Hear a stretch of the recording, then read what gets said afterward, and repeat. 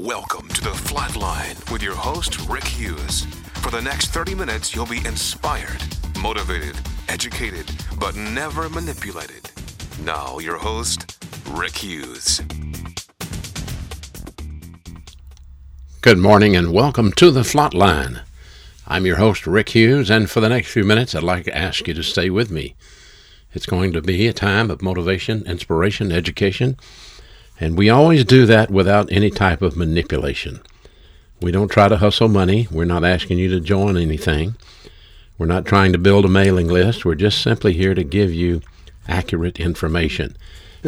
Hopefully information that will help you verify and identify God's plan for your life. And if you can do that, then you have the freedom and the privilege to orient and adjust to the plan.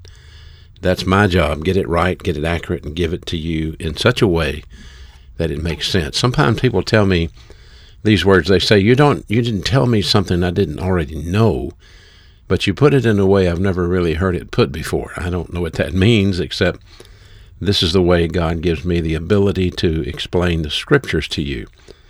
And just like you, I must stay filled with the Holy Spirit. Just like you, I must grow every day in God's Word. Just like you, I have a spiritual gift. My spiritual gift is a gift of evangelism.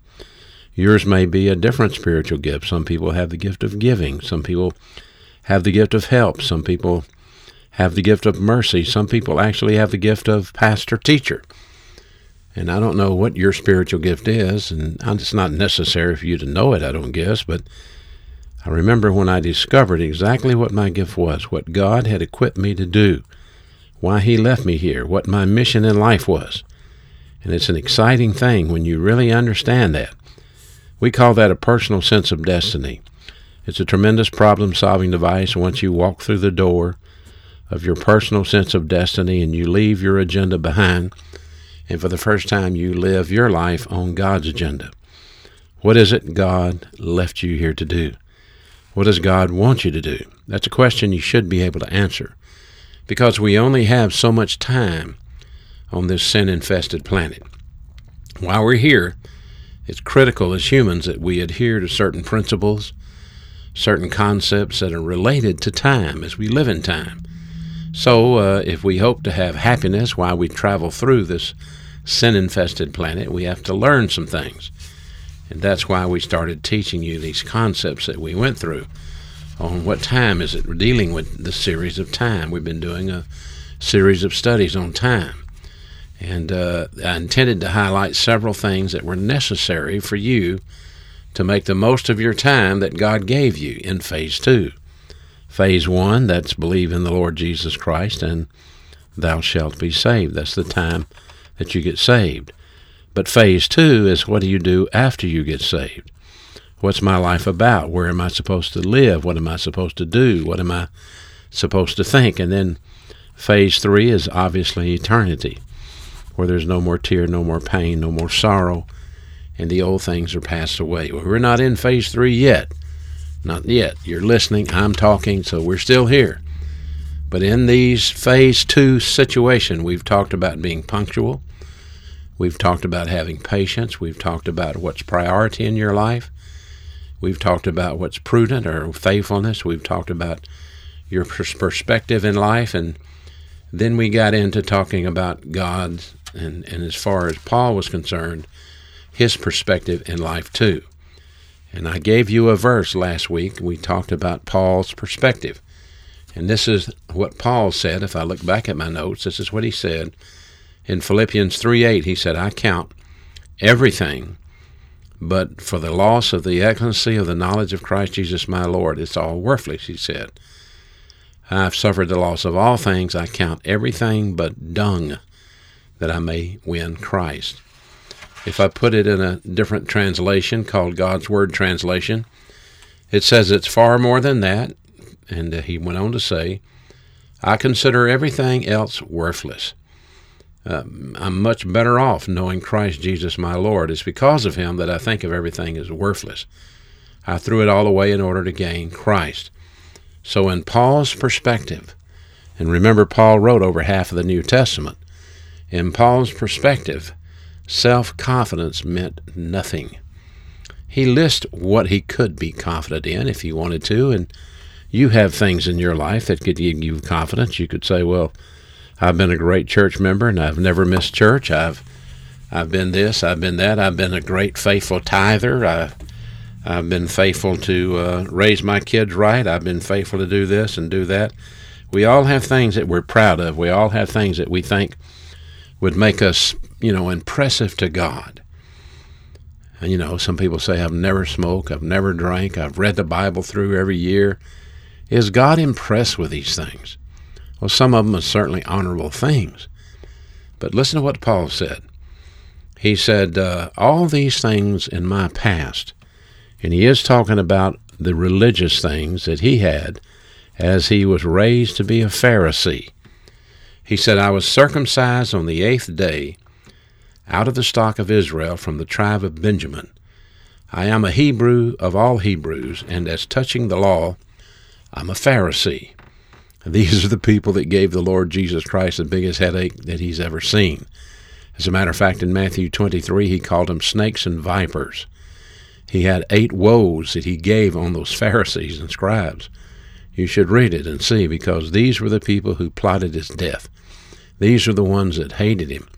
Even though he came and he was God in the flesh, and even though he demonstrated that by the miracles that he did, they hated him. And they assassinated him. They plotted his death. He told the disciples they were going to do that. And he told Jerusalem that he wept over Jerusalem. He said, I wish you could come to me like chicks to a hen, but you've walked away, you've rejected me. And it was 70 years later that Jerusalem was in fact destroyed under Titus, the Roman emperor, in 70 A.D. So here is a Pharisee. Here is a self-righteous man. He said, concerning zeal, I even persecuted the early church. He was there when they stoned Stephen. He said, concerning righteousness, which is in the law, I was blameless. In other words, I never violated the law at all. So I was circumcised the 8th day. That's infant baptism, I guess. I obeyed all the laws. That's moral do-gooder. I had zeal for God. It means he was very zealous, but doesn't mean he was accurate, but he was zealous. And that's a tragedy, because I've met a lot of zealous Christians in my life, people that are really, quote, fired up for Jesus. And you ever met those sort of people? Hello, brother. I mean, they are so fired up for Jesus, it's scary. But they're not accurate. Many of them are not accurate. The spiritual life must be presented accurately. And you don't live it on the basis of emotion. You don't run around all day long, hello, brother, hello, sister, it's so great to see you, what a wonderful day, praise the Lord, amen, hallelujah. Remember Apollos in Acts 18, 24 through 28? He was a very zealous preacher, but he was not an accurate preacher. He was preaching John's baptism, was not even aware that Christ had come and been crucified and resurrected. And Aquila and Priscilla had to pull him off to the side. And it says they expounded unto him the way of God more perfectly. So here is the principle.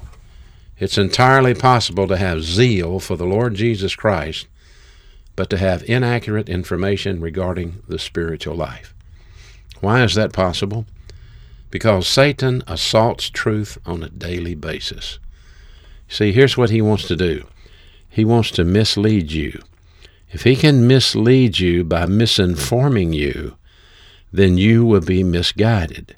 Mislead you by misinforming you, you will be misguided, and you will misrepresent the plan of God to those that you come in contact with.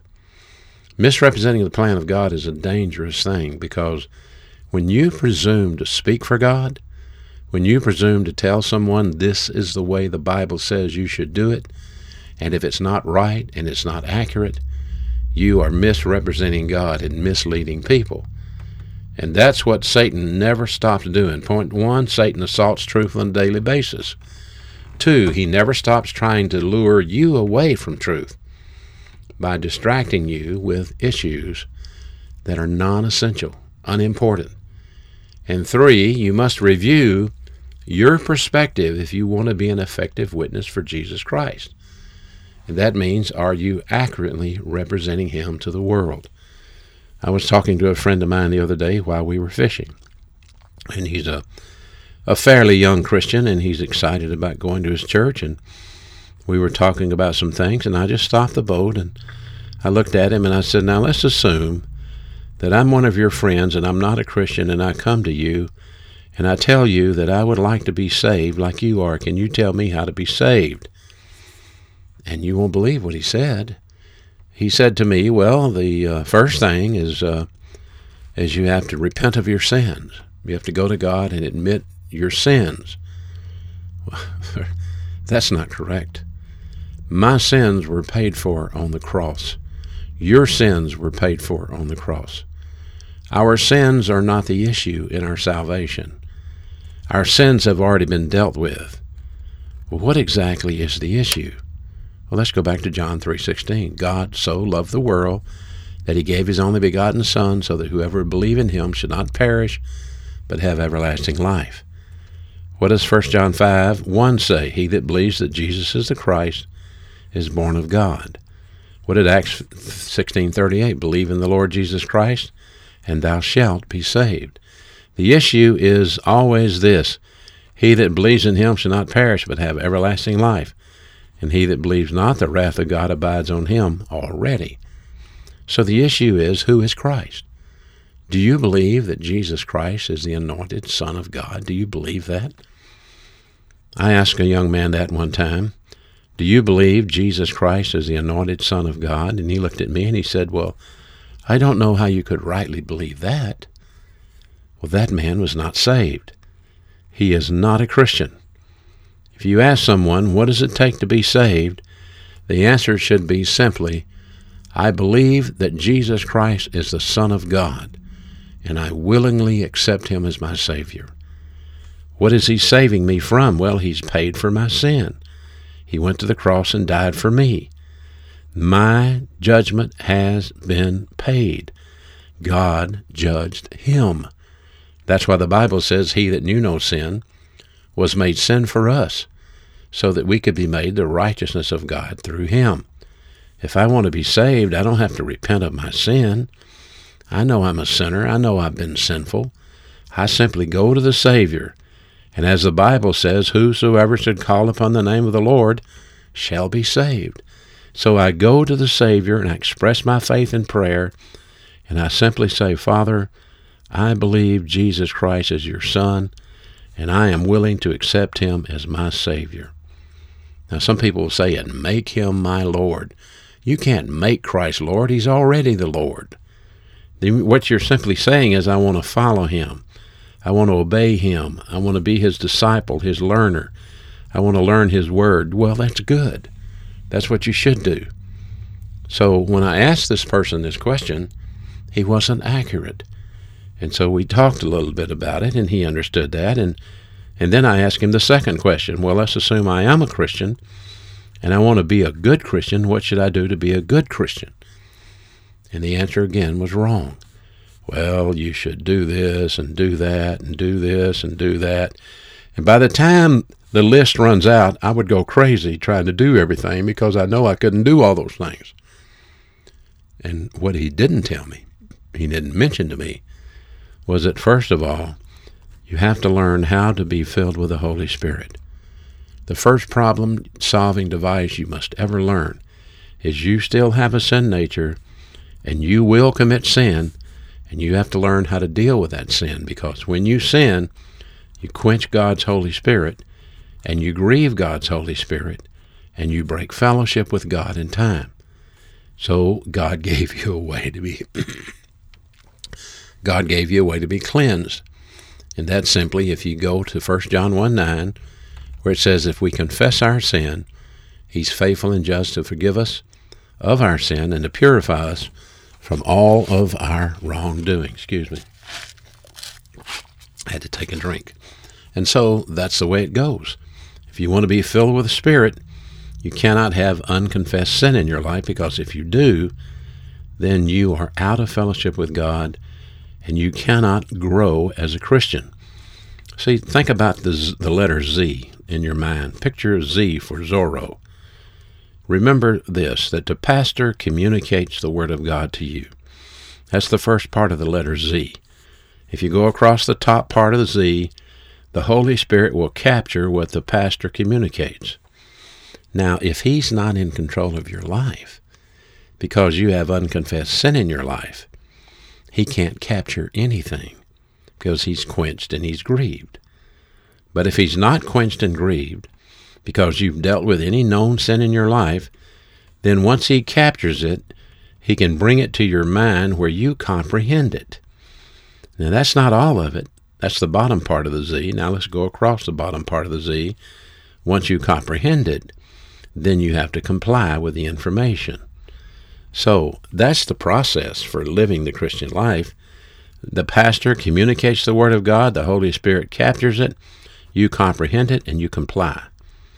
As you grow, you learn to live like Christ. The first thing you learn to live, then, is think a different way, to think in terms of divine viewpoint and not human viewpoint. And that means, let this mind be in you that was also in Christ Jesus, Philippians 2:5. Or Romans 12:3, stop thinking of yourself in terms of arrogance, beyond what you should think. And so God has a new way he wants you to think. He has a new way he wants you to live. He wants you to live under grace and biblical orientation. So he wants you to live under grace orientation and doctrinal orientation so that you begin to exploit grace, you begin to live in grace, share grace, and you begin to study the Scriptures earnestly on a daily basis. Anyhow, it's not that complicated, but if you tell me, well, you got to go to church every Sunday, okay, I'll do that. And you got to pray every day, okay, I'll do that. And you got to read your Bible every day, okay, I'll do that.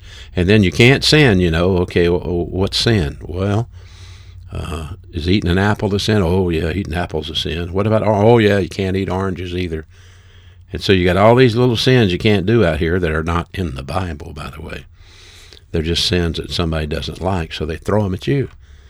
And so before long, you got about 15 things you got to do to be a good Christian. That's not the Christian life. There's only one thing you got to do. That's stay filled with the Holy Spirit.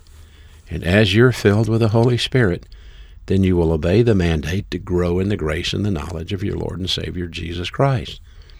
You want to be a good Christian? Stay filled with the Spirit. Get under the ministry of a well-qualified pastor. Listen to God's Word and grow up. What you learn, you apply. What you comprehend, you comply with.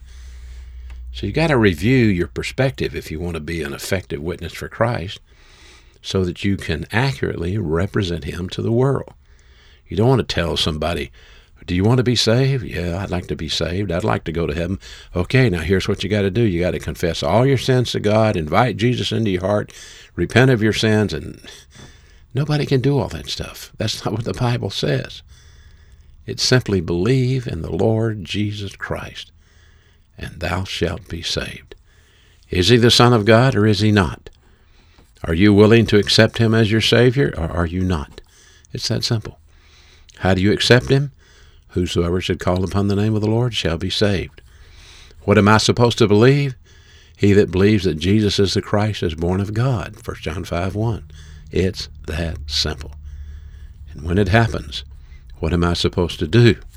Well, I'm to grow in the grace and the knowledge of my Lord and Savior, Jesus Christ. I'm to be filled with the Holy Spirit, Ephesians 5:18. So, once we do these things, then we begin to effectively represent Christ in the devil's world. And you are dangerous. Satan won't like you for that.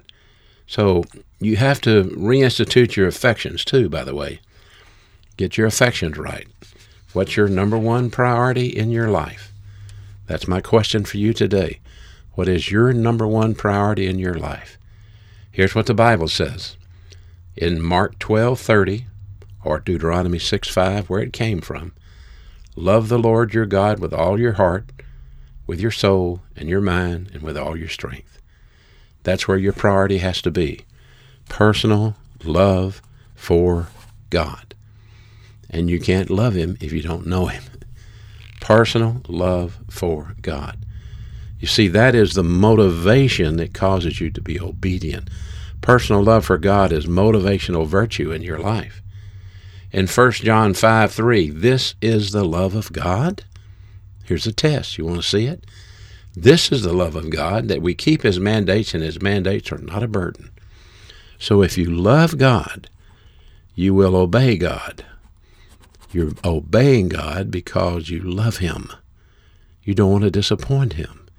You love him, and you're going to do everything you can to have his blessing and to hear him say, well done. In John 14:15, Jesus said, if you love me, you will keep my mandates. One of the great problems in the church at Ephesus in Revelation 2, verses 1 through 4, was this very thing. The Lord Jesus Christ said, the one who holds the 7 stars in his right hand, the one who walks among the 7 golden lampstands, says this, and that's Christ. He's speaking. He speaks to the church at Ephesus and to the pastor of the church at Ephesus. Listen to his words. I know your deeds, your toil, and your patience, and that you cannot tolerate evil men, and you put to test those who call themselves apostles, but they're not, and you found them to be false. And you have patience, and you have endured for my name's sake, and you've not grown weary. But I have this against you. You left your first love. See, here is a letter of commendation, but here's a point of condemnation. You left your first love. The motivation for why you do what you do.